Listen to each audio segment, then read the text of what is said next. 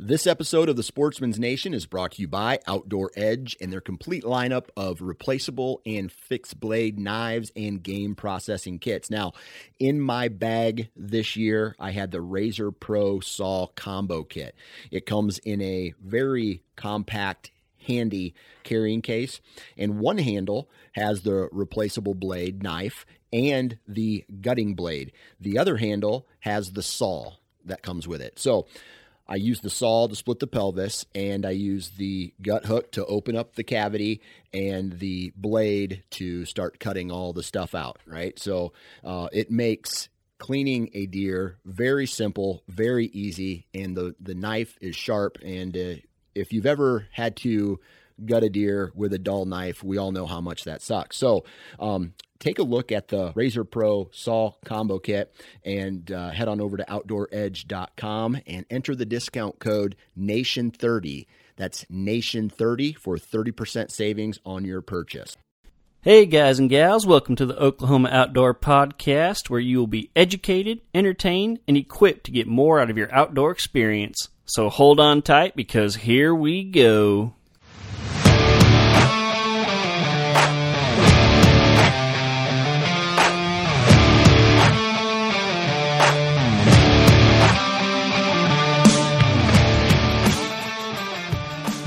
Welcome back. Hey everybody, welcome to the show today. This is the Oklahoma Outdoors Podcast, and I am John Hudspeth, the host of this here show. So, hope you guys all had a fantastic Easter weekend.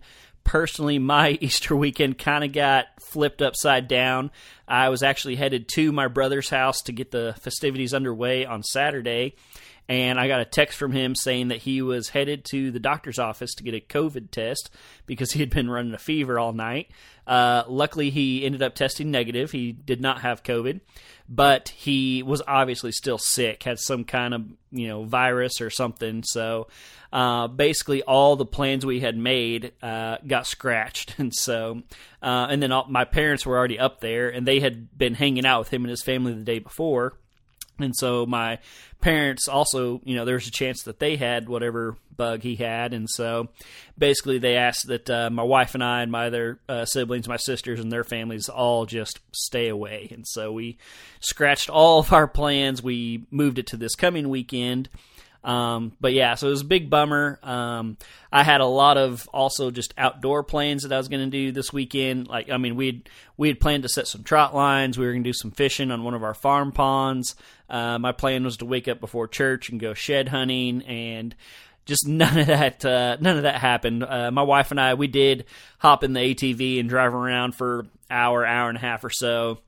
Our plan was to do a little shed hunting real quick, but as we were driving around, we actually found some of the cows had gotten a gate open, and so since my brother was sick, I decided I better help him out and get the cows back in. So we spent the majority of the time that we were going to shed hunt, the little bit of time we spent most of it getting the cows back in. So basically the whole Easter plan just got flipped upside down.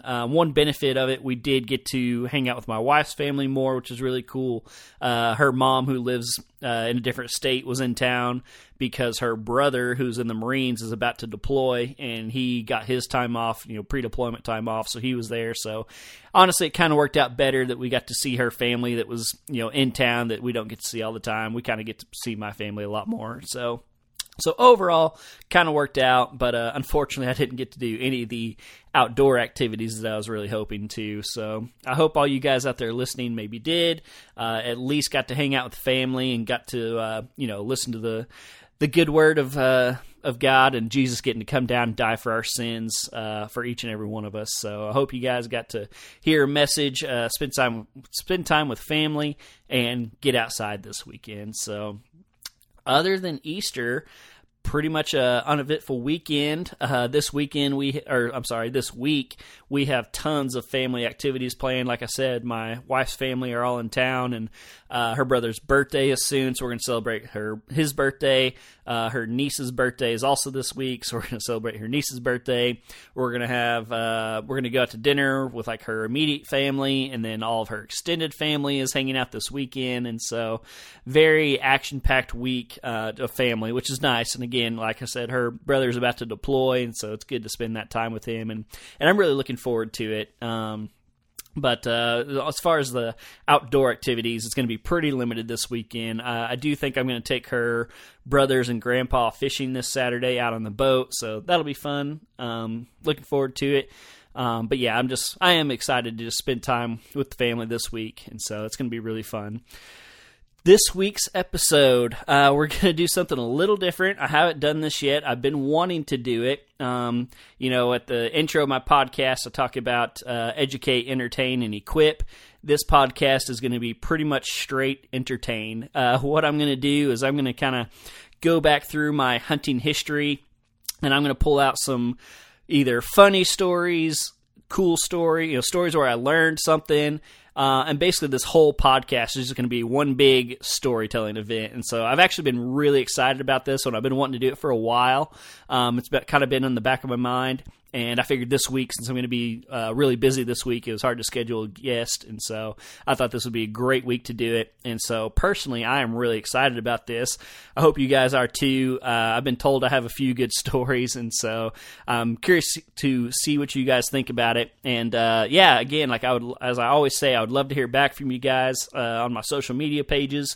Let me know if you guys are enjoying this. Let me know if there's any specific topics you guys want me to cover. We're kind of coming into, first we're going to come into turkey season, and then after turkey season, we're going to kind of hit that summer dead zone of just not a lot going on in the woods. And so looking for some topic ideas if you guys have any, and I'd love to hear some of y'all's stories. I'd love to, I really want to start having some podcast listeners on as guests and, hear you guys' stories and what's going on in y'all's lives. And so that's the plan for today. I hope you guys got some popcorn nearby or something, and hopefully you can just sit back, relax, and listen to these stories.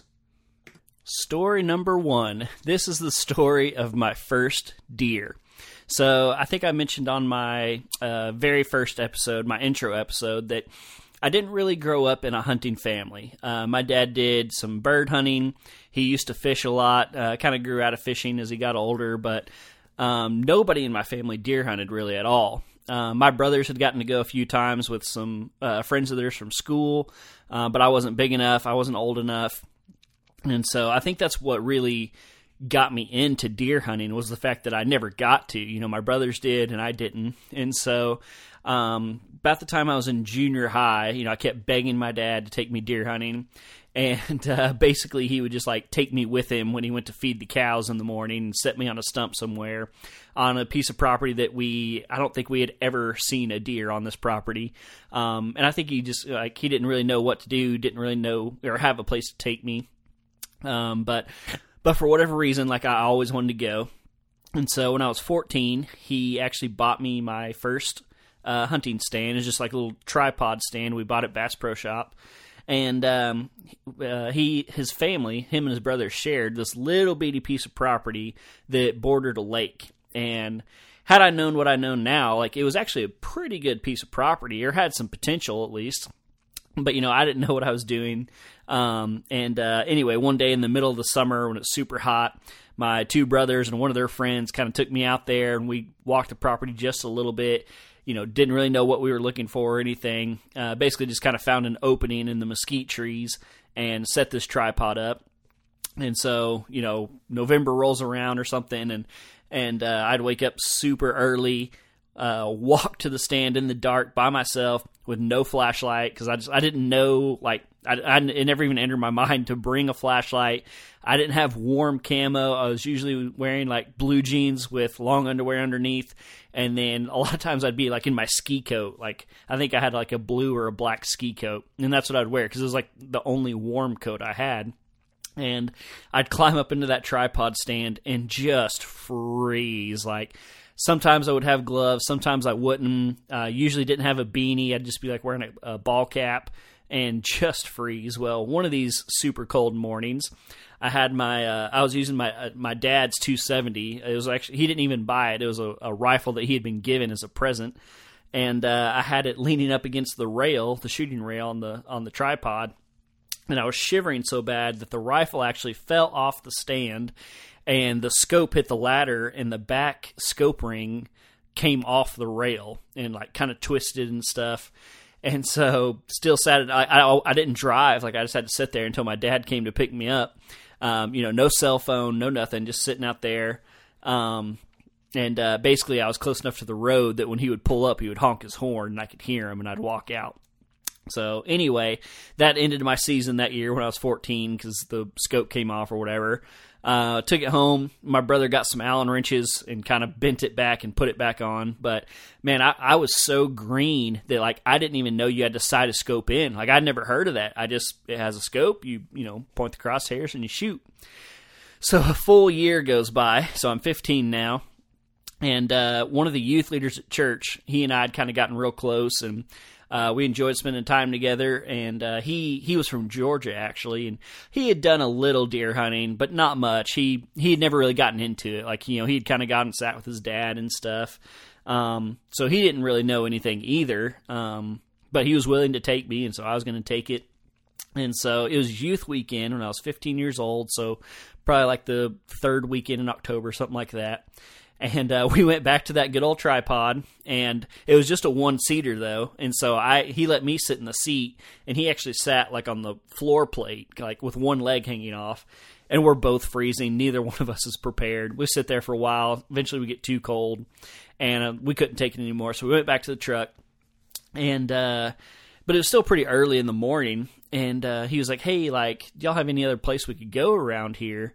And I was like, yeah, my uncle has this place. It was on the other side of town, and I didn't know much about it. Again, I didn't really know what to look for, but if this area wasn't known for deer, I should have said that too. Like, most people, they just think of you're out in the country, you're going to see deer, but this was not one of those places.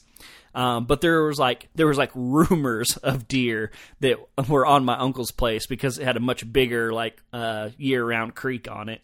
And so we went over there. And I had my learner's permit. I was 15. He was making me drive just to practice driving.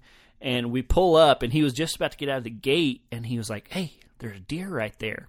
And sure enough, there was this doe. Well, we hadn't made it inside the gate, so my gun's still in a case and everything. So I open the door, get out, open the back door, pull my gun case out, get my gun out, and get a box of bullets, open that, put a bullet in the chamber, and then walk back and I'm using the bed of the truck as a gun rest. And the whole time, this doe is standing there. And then when I get back there, I actually see there's a second doe. And I noticed that, like, one doe was taller than the other doe. And I'm sitting there, and again, like, I'm green, I don't know anything. And I think that this is like a mama and a baby deer. I know now that, like, by that time, the fawns are kind of grown. They can fend for themselves. But at this time, I didn't know that. And so I'm sitting there, and I'm having this mental battle. Like, can I shoot this mom? Can I shoot this baby? And I basically couldn't bring myself to do it. So I walked back up to the front of the truck, and he's like, what's going on? And I was like, man, I can't bring myself to shoot that mama deer. Well, right about then, we look up, and the deer finally spook and run off. And what was actually going on was there was a pond dam, and basically just one deer was up on the pond dam, and one deer wasn't. It was two full-grown does. So then I'm like, oh, no, like, I could have shot one. And I also was like, I think part of it was like I was disappointed that they weren't bucks. Like, I don't know, like, I thought you could only shoot bucks. Like, I was like, oh, all the cool guys are shooting these big bucks. And so, anyway, but I was like, man, like, that's a deer. I'm going to kill it. I'm ready. And so I grabbed two more bullets, and so I have one in the chamber, and I put two more in the gun, in the clip. And the guy who was driving me, his name was Nathan. He was like, you don't want more bullets than that? And I'm like, dude, you only need one. Like, I'm going to hit it, obviously, on the first shot. And so, luckily, and this will come into play later, he grabbed a few more bullets and stuffed it in his pocket. And so, we just leave the truck where it's at. We take off walking in the direction they had run. And there was a fence line, and there was wide open field to our left, brush to our right. And so, we're walking along this fence line. And out of nowhere, he's like, buck. And sure enough, there's this, 1, maybe 2-year-old buck, probably one, little bitty buck that's going from one patch of timber to the other. And by this point, I mean, we're talking, it's probably 9:30 in the morning, like getting later in the day. But anyway, there's this little buck, like out in the middle of nowhere. And like could not have been more perfect. And so I find a tree, and I kind of use the tree as a rest. I'm pinching the gun up against it, and I pick my spot right behind the shoulder where I, heard on TV you're supposed to aim. Pull the trigger, nothing. And I look up, and the deer is still just standing there. It's looking at me now because it heard the shot, and it's just staring at me. And I think I was using a bolt-action rifle, so work the bolt and look through the scope. Second shot, nothing. Deer still just standing there. Rack it around, third shot, boom. And I'm like super confident. Like I'm taking my time. I'm like, all right, I gotta concentrate on the shot. Third shot, nothing. Deer still just standing there. I'm like, hey, Nathan, like I'm out of bullets. And he's like, don't worry. He's like, here you go. And he hands me a bullet out of his pocket. And so he's like, let's see if we can get closer. And so we walk up to a different tree, probably, 15, 20 yards closer. The whole time, this deer is still standing there, just looking at us. Hasn't taken a step, out in the wide open. Like this deer was sent from God for me. And so we're closer now. Put in my fourth round, close it, take my time, we're closer, pull the trigger, nothing. Deer doesn't fall, doesn't take a step, still just standing there. And I look at Nathan and I was like, okay, something has to be wrong with this gun. Like, I'm not that bad of, like, I'm a good shot. Something's wrong. And so he literally looked at me and said, shoot around him. And so real quick, in the moment, in my mind, I'm like, all right, I'm going to make a grid. And so I put a fifth bullet in the chamber, and I decided I'm going to start my grid. And I can't bring myself to aim off of his body. And so I basically aim at his belly, like very bottom of his body, center mass. I was like, if anything, I think the gun might be high. Maybe I'm shooting over him. So I'm just going to kind of aim center mass. So I aim like almost at the white of his belly in the very center of his body. Fifth shot, pull the trigger, boom, deer goes down. Just drops in its tracks. And I'm like, yeah, I'm so excited. I'm hugging Nathan, freaking out. And, didn't have to track or anything. The deer was just dead. Walk up there, and there's a big old hole in the deer's neck. And I'm like, what on earth is wrong? But I didn't even care. I got my first deer. I was so excited. And so anyway, we take Nathan did know how to gut a deer. Luckily, he had learned that from his dad. I had no idea.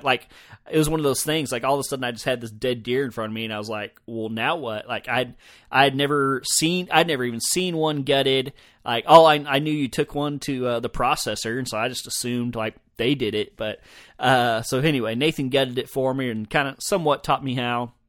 We take it home, and I'm super. This thing's like, I have it on the wall here. It was an 8-point, but it had one broken off, so it was a little bitty 7-point.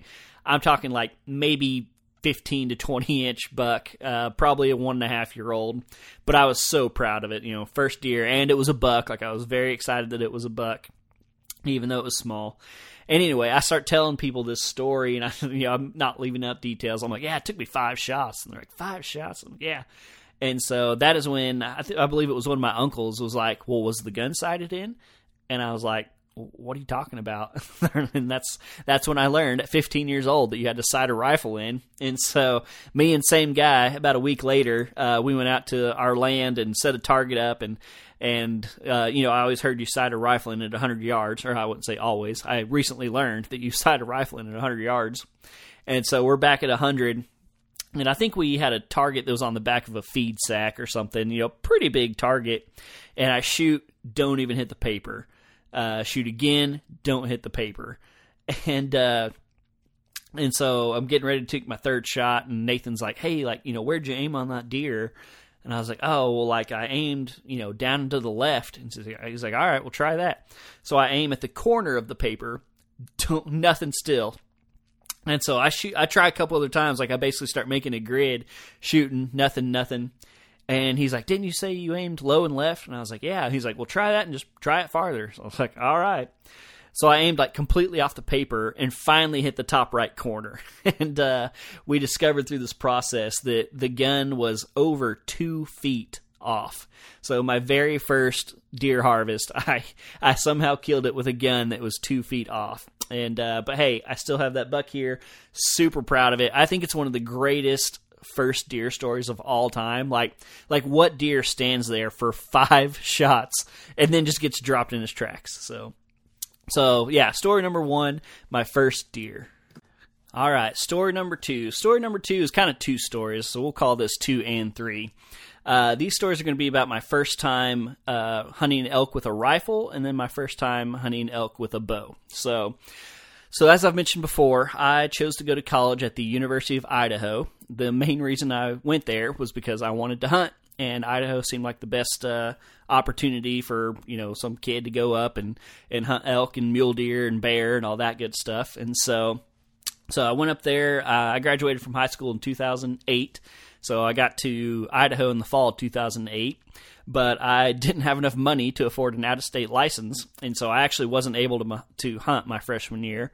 But after my freshman year, I stayed in Idaho that summer and worked, and basically went through the process to become an Idaho resident. And so from my sophomore year on, I got to pay in-state tuition. That was the main reason I did it. And then an added benefit was I then got to hunt as a resident. And so I went from, I think my freshman year, if I would have paid out-of-state prices for an elk tag, I would have been paying license and tag combined somewhere in like the $700 range, which obviously as a poor college student I could not afford. But then my sophomore year coming in, I was then a resident, and I want to say their like sportsman's combo at that time for a resident was like $87, something like that. And that combo package got me an elk tag, a deer tag, a bear tag, a mountain lion tag, and a turkey tag. I think they have since added wolf tag to that. I don't know, it might still be separate. But anyway, like, you want to talk about a heck of a bargain. I was on top of the world. So going into my sophomore year, it was going to be my first time ever elk hunting. And so I was going to rifle hunt. And a buddy of mine that I had met, Jasper, who was on the show a few weeks ago, we kind of became buddies through my freshman year.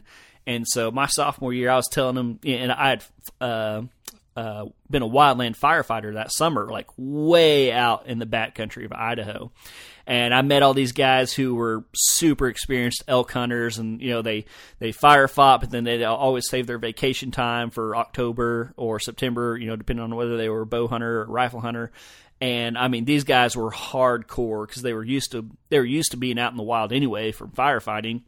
So they'd basically just take their same gear. And I mean, some of these guys would just like pack up some MREs and a tarp and just take off and wouldn't come back until they killed an elk. And so I would, try to not, discreetly listen in on their conversations and try to pick up, roads and national forest and stuff that they talk about. And then just, from driving around, I got pretty familiar with the area myself. And so there was this one road that they all talked about that they had some luck at. And so I kept telling my buddy about it. And so he normally elk hunted with his family, but he was like, man, this sounds awesome. He's like, I'll buy a tag in that same area. So opening day, this would have been 2009, I think.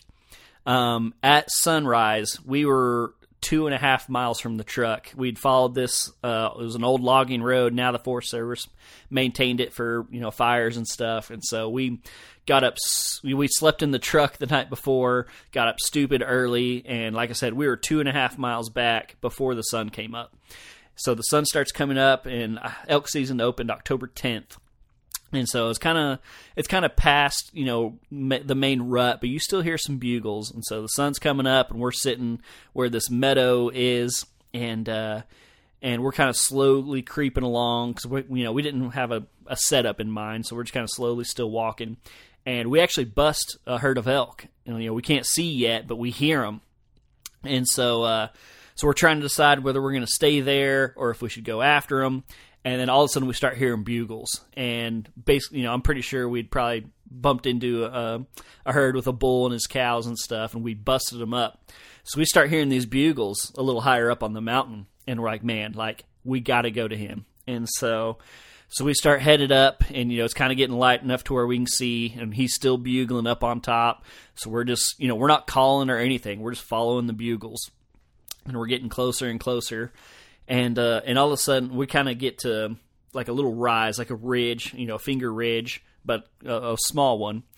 And we're just kind of getting to where we can see over the edge, and he lets out a bugle. and we can tell like he is just over the next finger, like probably within 200 yards. You know, if it wouldn't been for that next little finger, we could have seen him and shot him. He was that close. And so we kind of look at each other, and you know, we don't even have to really say it. We know, like, if we get to that next finger, we're going to have a shot.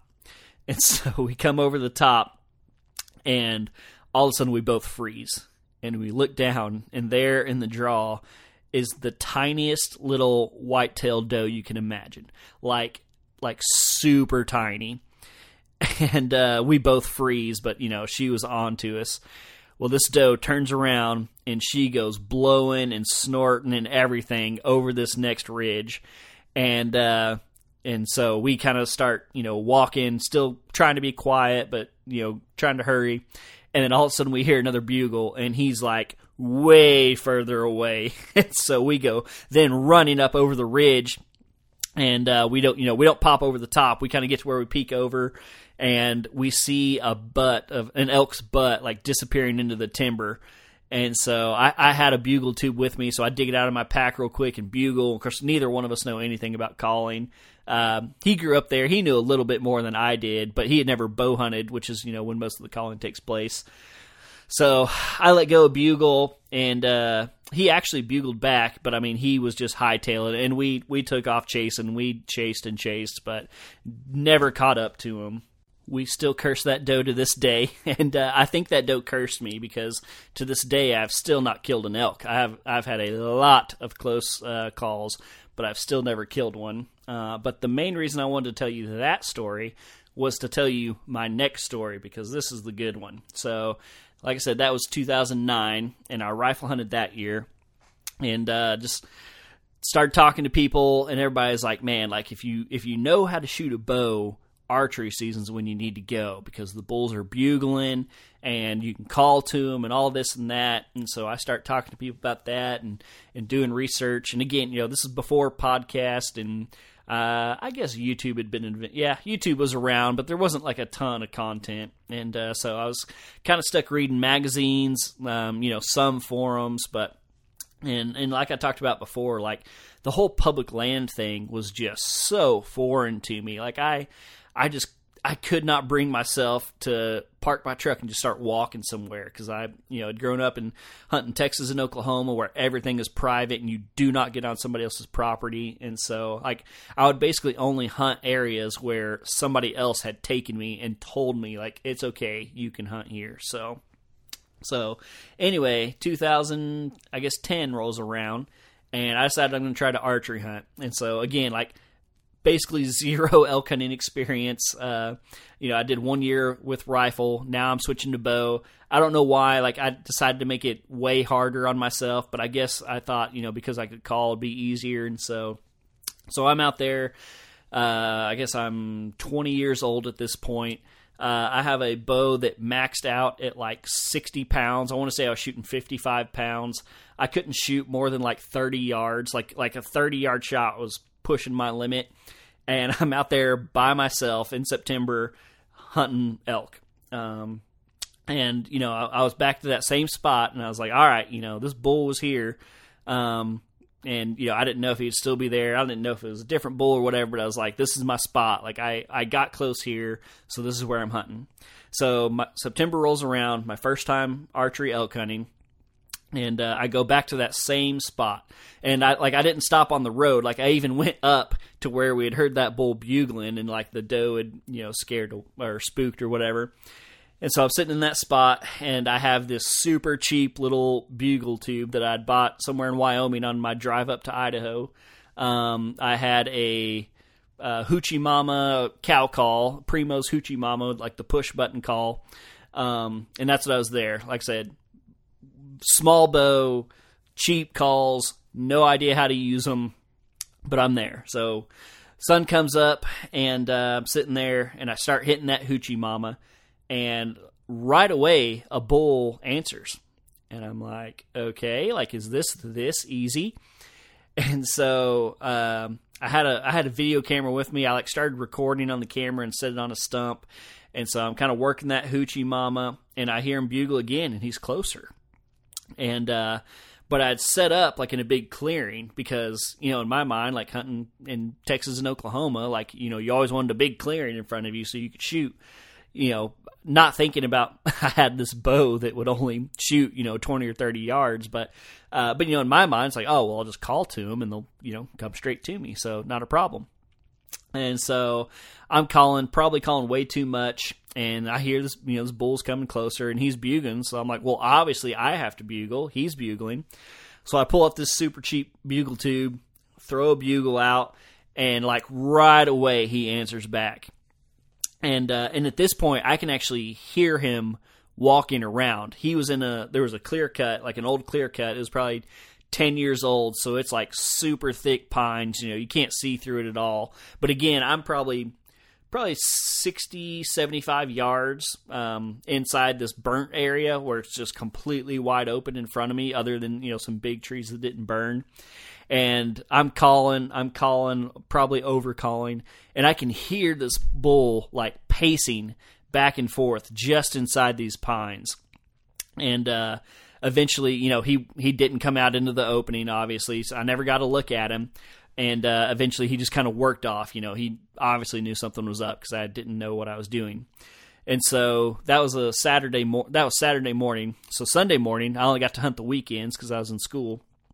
So Sunday morning, I was like, all right, well, like he was, you know, 200 yards closer. I was like, I'm just going to go 200 yards more in. And so I go back to essentially the same spot.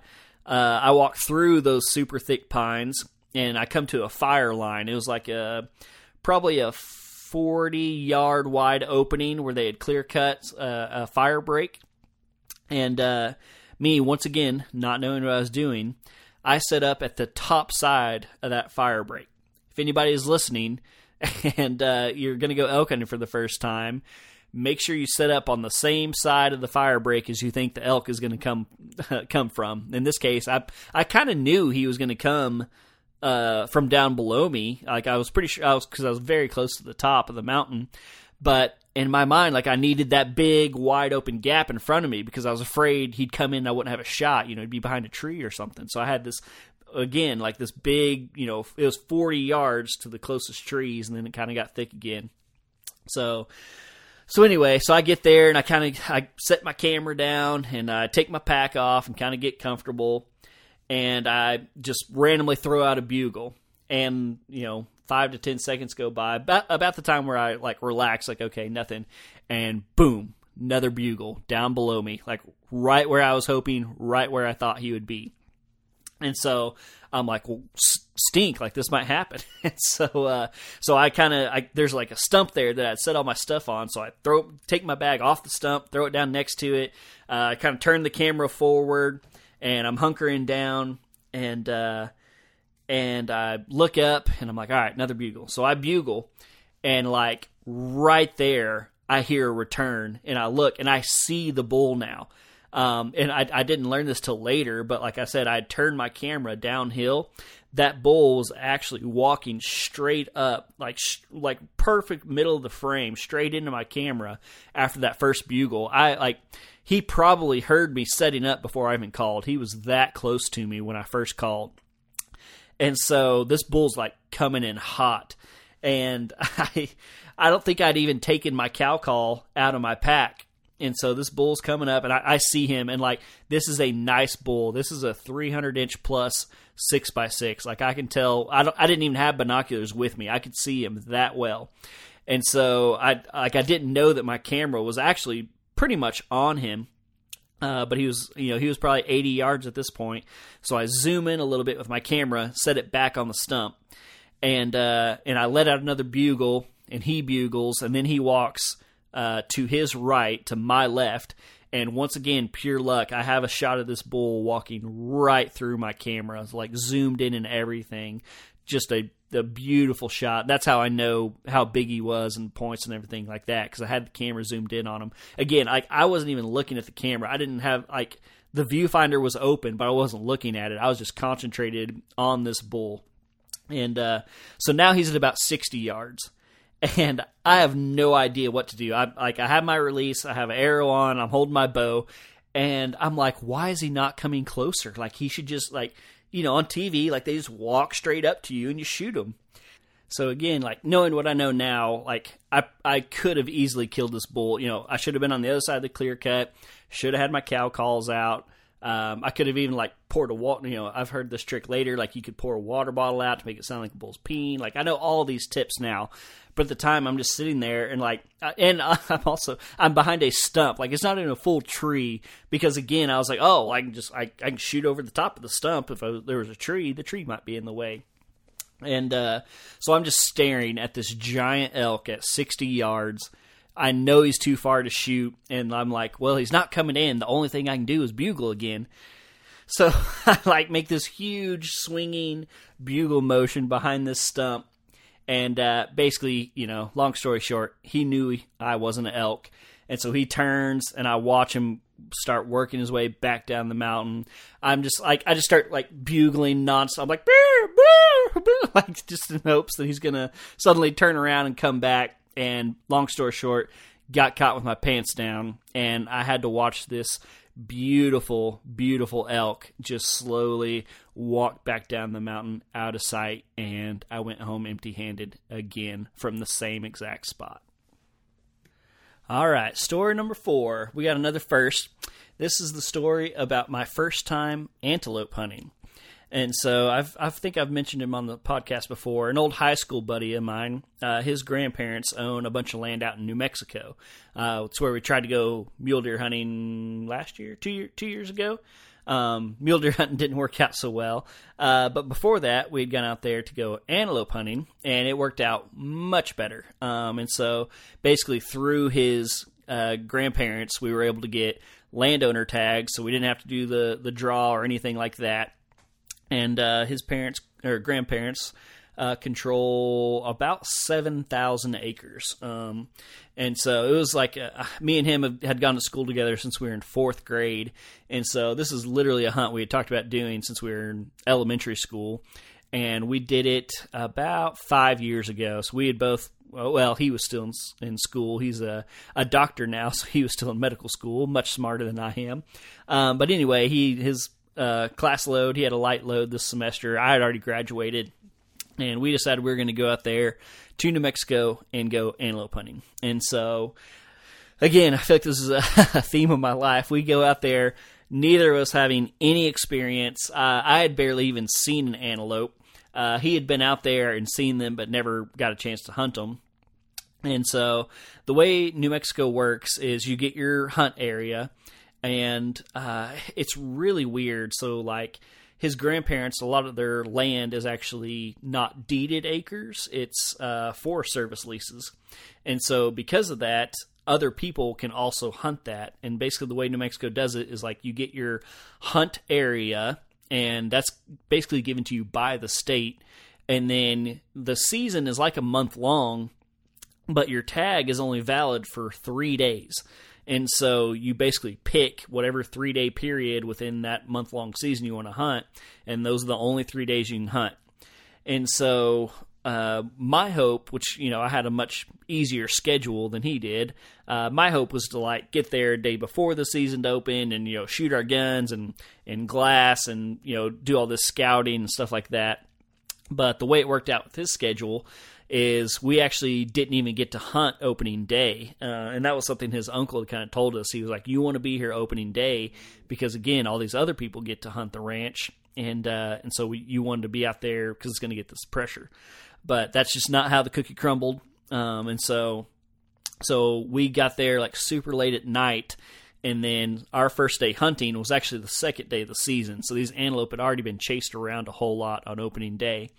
And we weren't even really sure, like, the property boundaries. Like, my buddy had been out there a lot growing up, but he had never hunted it. This is actually his first time hunting it in any way, shape, or form because, he didn't grow up around there, and it was expensive and all that good stuff. So anyway, so basically our entire first day, we just drove around with his uncle. He was showing us the property. We were definitely glassing for antelope, and we saw some, but they were always a long way off.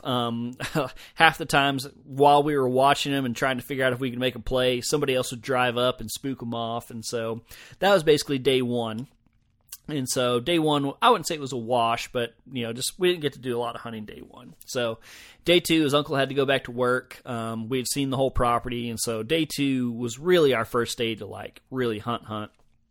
So we woke up early and kind of got to this big plateau. Neither one of us had a spotting scope. I had some decent Vortex binoculars. He actually got to borrow his uncle's super nice pair of Swarovski binoculars. And so we kind of spread out across this plateau and we're glassing. And we see this little group of antelope down. I mean, it's kind of crazy the way it's set up. Basically, all their pastures are 160 acres a section. Or a quarter section. And so you can see the fences. And so you can judge distance very accurately because you just count the number of fences, and that each one is a quarter mile. And so we see these antelope, and they're about or right at a mile away. And we can't even really tell if there's a buck with them, but it's our first day. We're all excited. We're gung ho. We're like, all right, we're going to put a stock on these antelope. And so, but we're so far away. We're like, we're not even really being careful. We're standing up on the plateau, and so we walk down. We go to kind of cross over our first high spot, and again, we're a mile away, so we just kind of walk over it. And we're kind of trying to keep tabs on them. So we look over, and all of a sudden we notice that they're running, and we're like, "What on earth?" And so we pull up our binoculars, and they're just kind of trotting. And sure enough, they stop, and they look, directly at us, and then turn and just hightail it away. And we're like, "Are you kidding me?" Like we had heard that, we obviously knew that antelope, sight was everything. They really use their eyes, and we were aware of that. But we got schooled on just how well their eyes, or how good their eyes are. It is insane, guys. If you've never hunted antelope, you need to, because it is like a whole different world from deer. It is amazing how good their eyes are. And so we got a big lesson that second morning. And so we, fooled around that morning, drove around, walked around, didn't have any luck. And then the second evening, we were actually, we weren't even really hunting yet. We were actually just kind of getting ready to go out. And we spotted some antelope on, it was the only section of property they had on the other side of this highway. And I want to say it was 400 acres or something. And we spot some antelope out there, and they were still bedded down. It was pretty early, we were just going out for the evening hunt. And the way they were bedded, they were basically bedded between two terraces out in this field. And it was the only kind of green field. It wasn't alfalfa or anything, but it was the only kind of greenish stuff out there. And so we're kind of looking at the map and looking around. We're like, man, we can drive over to this road and then crawl through this field. And, they'll still be laying in the terrace when we get there. And so we drive around, and one of the roads we drove by actually took us fairly close to them. It was one of those things, if we stopped and got out of the truck, they'd run away. But they were probably only 200 yards off the road. And so we confirmed that they were there, basically drove around. And, when we got to where we were going to park, it wasn't near as low as we thought. And so, we couldn't quite see them, but, we had to stay low. So we end up, and again, we know these distances because of the fences, we end up crawling on our belly for an entire quarter mile. He actually had a pair of knee pads, and he didn't want to wear them because he thought they were bulky, so he gave them to me, and that saved me, because this is not lush ground. You're talking about basically crawling through the desert. And so luckily he gave me those knee pads, and I had a pair of work gloves, and he had some gloves, and we were both wearing long pants. But we literally belly crawled for an entire quarter mile. And so we finally make it to this fence line, and we could see to the left and right, and so we were pretty confident they were still there. We crawl under the bottom wire of the fence, and we crawl up to the top of the hill, and they're not there. And we're like, what on earth? We know that they were here. And we're looking around, we pull out our binoculars, and we look to our left, and we see them. And somehow when we were crawling and had our heads down, and we thought that we could see any escape route, they had slipped by us, and they were probably a good half mile to our left. They still didn't know we were there, but they were obviously too far to shoot. And there was just absolutely no way that we were going to stock up on them out there in that wide open field. And so basically we'd done all that crawling for nothing. And so we were unsuccessful again day 2. And I had mentioned that, your license is good for 3 days and we'd come a day late. Well, we didn't know it, but that actually worked into our favor big time, because everybody else that was hunting that property basically accomplished what we wanted to of, getting out there early and hunting opening day. But what that meant is everybody left because our second day was their third day. And so on our third day, we had the entire place to ourselves, which was really nice. And so we woke up early and we had kind of learned that like driving in the truck was beneficial because you could cover ground and glass. And so we're driving around and eventually we spot some antelope out in this field. And so we watch them for a little while, and his uncle had kind of given us the tip of like, maybe you want to wait until they bed down. And so we're watching these antelope, and gosh, they're probably 1.5 miles away from where we're sitting watching them. Eventually they bed down, and we thought we had the perfect plan, and we kind of did. So like basically we could drop down and there was just the tiniest little drainage, and then it actually led to an empty pond, but like basically they tried to dig a pond at this drainage, and then the antelope were bedded below that dam. And so basically we could stay in that creek and kind of stay low and go all the way. And then our plan was to climb up on this tank dam, and they'd probably be somewhere, in 100-yard range. So that was our plan. It looked perfect. So we climbed down, and again, they're like 1.5 miles away. So we're not having to like crawl, but we're kind of hunkered down, hunched down. And we work our way. We close about 1 mile. And we get into that last half mile, and it kind of starts getting more flat. And so now we're really hunkering down. And finally, we make it all the way to the pond dam. And so we knew we were probably, somewhere within 200 yards. And my buddy decides that he'll climb up, and he had the nicer binoculars. And basically, he was going to climb up and find them, spot them. And then he'd motion, if we needed to, he'd motion me to come up, or we'd figure out if we need to keep stalking or whatever the plan was. So we're sitting there, and he, belly crawls up the dam, and he's looking around, and I'm kind of watching him, and I see him scanning. Then all of a sudden, I see him stop scanning, and I can tell, he's playing with the zoom on the binoculars, and he's obviously looking at him. And then he kind of starts scanning again, and he scans to the left, and he stops again, and I'm like, man, what's like? There's nothing over there, I don't think. But then I kind of start getting excited. I'm like, maybe he sees a second group of antelope or something. And then all of a sudden he starts like waving his arm, and I can't figure out if he's waving at me or what's going on. And then all of a sudden I like hear something, and finally my buddy just stands up, and just terrible luck. His grandparents' ranch hand was out there making rounds, checking fences and stuff. And obviously, he couldn't see us. We were down, and drove right by these antelope and spooked them and chased them off. And man, it just crushed us. Like, we thought this was it. We were in position. We had made our stalk, and like just by habit, this guy just happened to drive by and spook them off. And so they go running off. And we see that there's at least one shooter buck in there. And by shooter, I mean legal. Like, we did not have high expectations. We were just out there to have a good time and come back with something.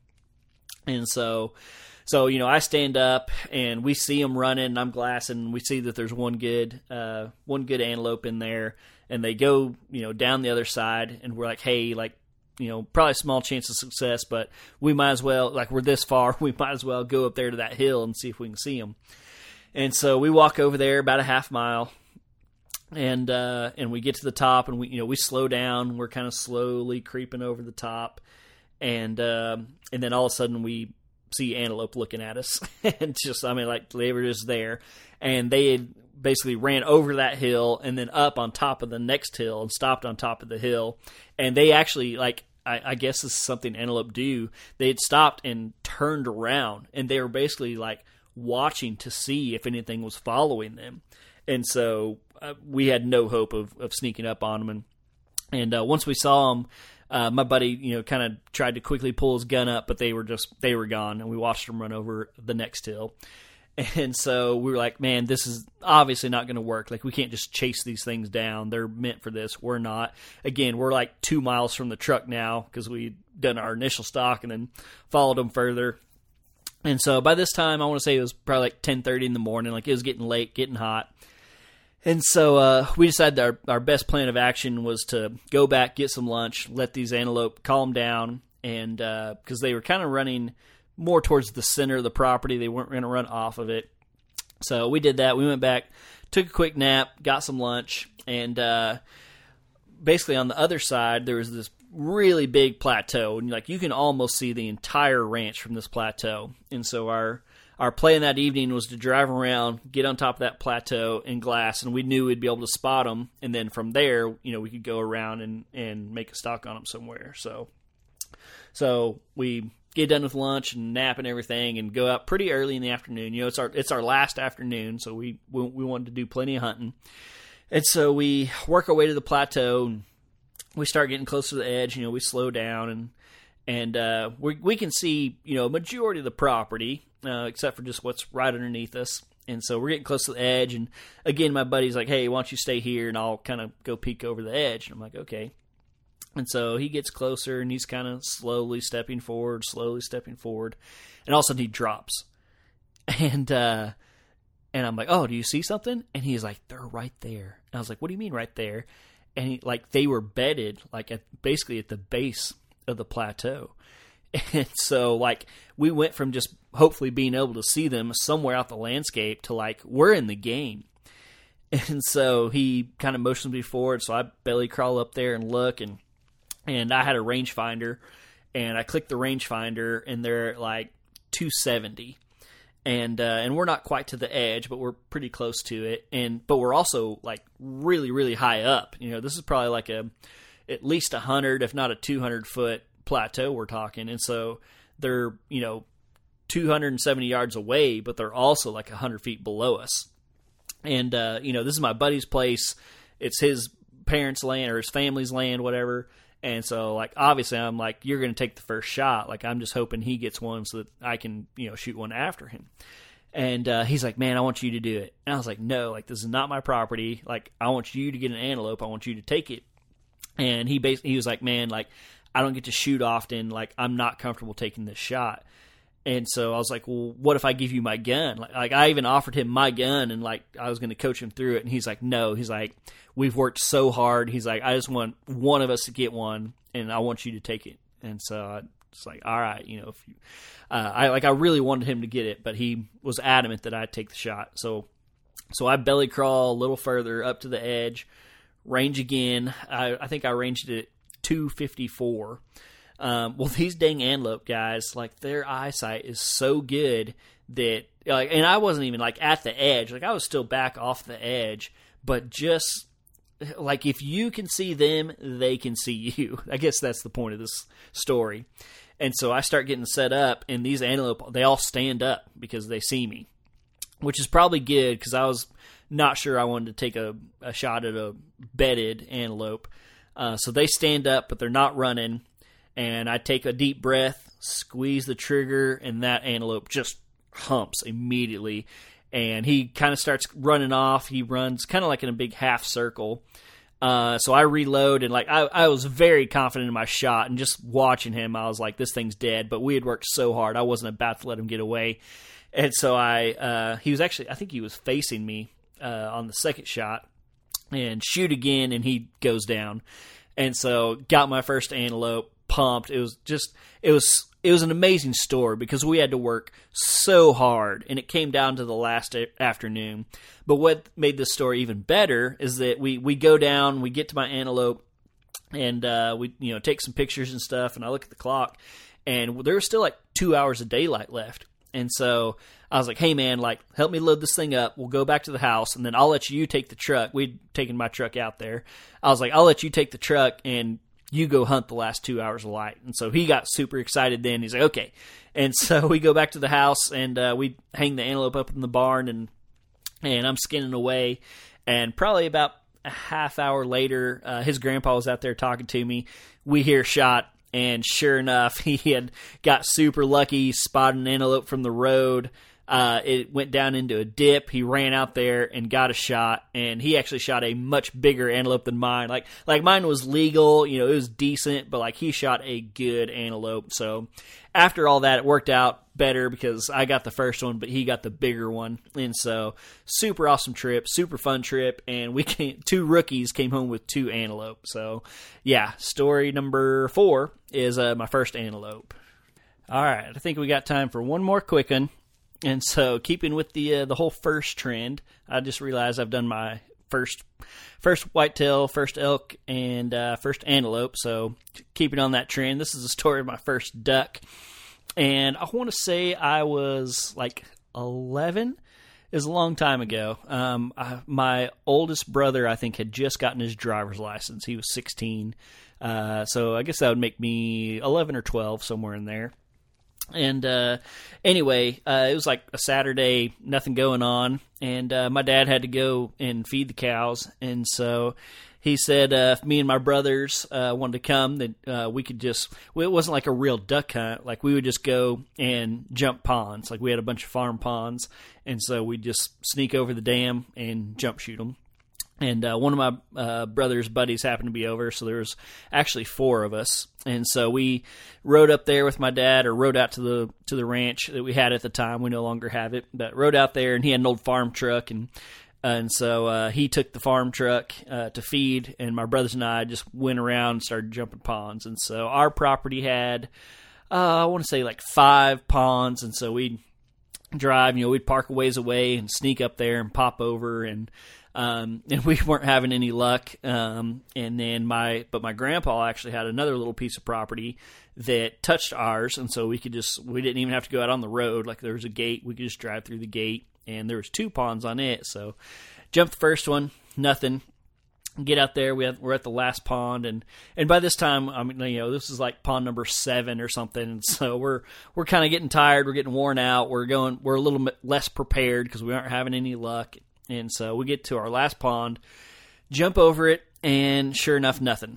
And so we're kind of standing there for a second, and it's getting late at this point.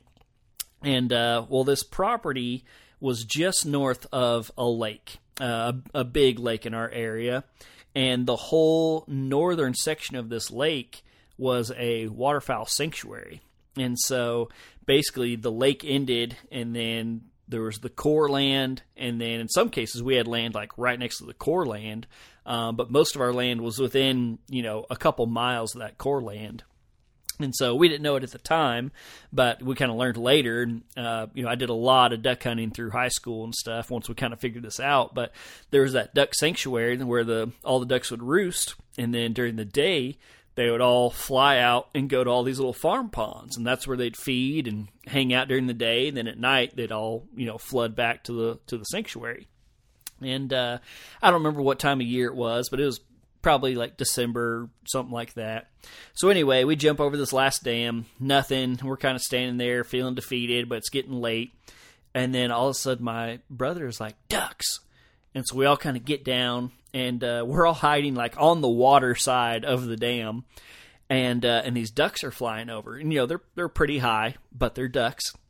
And again, like we're not really prepared to hunt. Like we might have been wearing camo shirts, but we're all in jeans and boots and just random hats. Like because again, we weren't really hunting; we were just jumping ponds. And so we're laying. We're all pressed up against the pond dam, just thinking that these ducks for no reason whatsoever are going to come and land right in front of us, and they kind of get out of sight, and but we're still hiding, and we look and we see more. And basically what was happening was it was getting late enough in the day that all these ducks were headed back to the waterfowl sanctuary.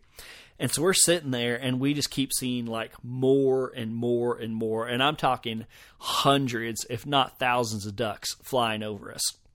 But they're obviously not going to come laying there, but we're obviously we're sitting there and we're hiding, and we're trying to like cover our jeans with our arms and stuff. And we're thinking at any second, all these ducks are just going to start piling into this pond, and we're going to shoot them and blast them away. And so we're sitting there and we're hiding, and the ducks are not getting any lower, but I start getting like more and more confident that I can shoot one of these ducks. I'm 12. I'm pumped up. I got my older brothers there. I'm going to show off, and we're all sitting there, and my brothers are, be still, be still, be still, and finally, little 12-year-old John cannot take it anymore, and I think I yelled, "Take him!" Like I think I'd seen that on TV or something, and I was like, "Take him!"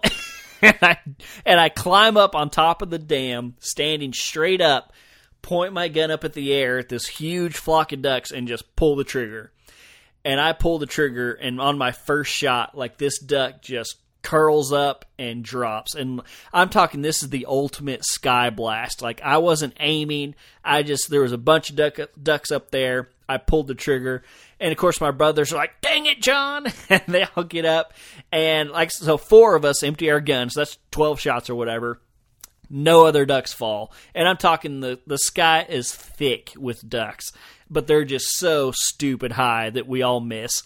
And of course my brothers start like pushing me and hitting. They're like, "John, like you ruined it. Like they could have come," and blah, blah, blah.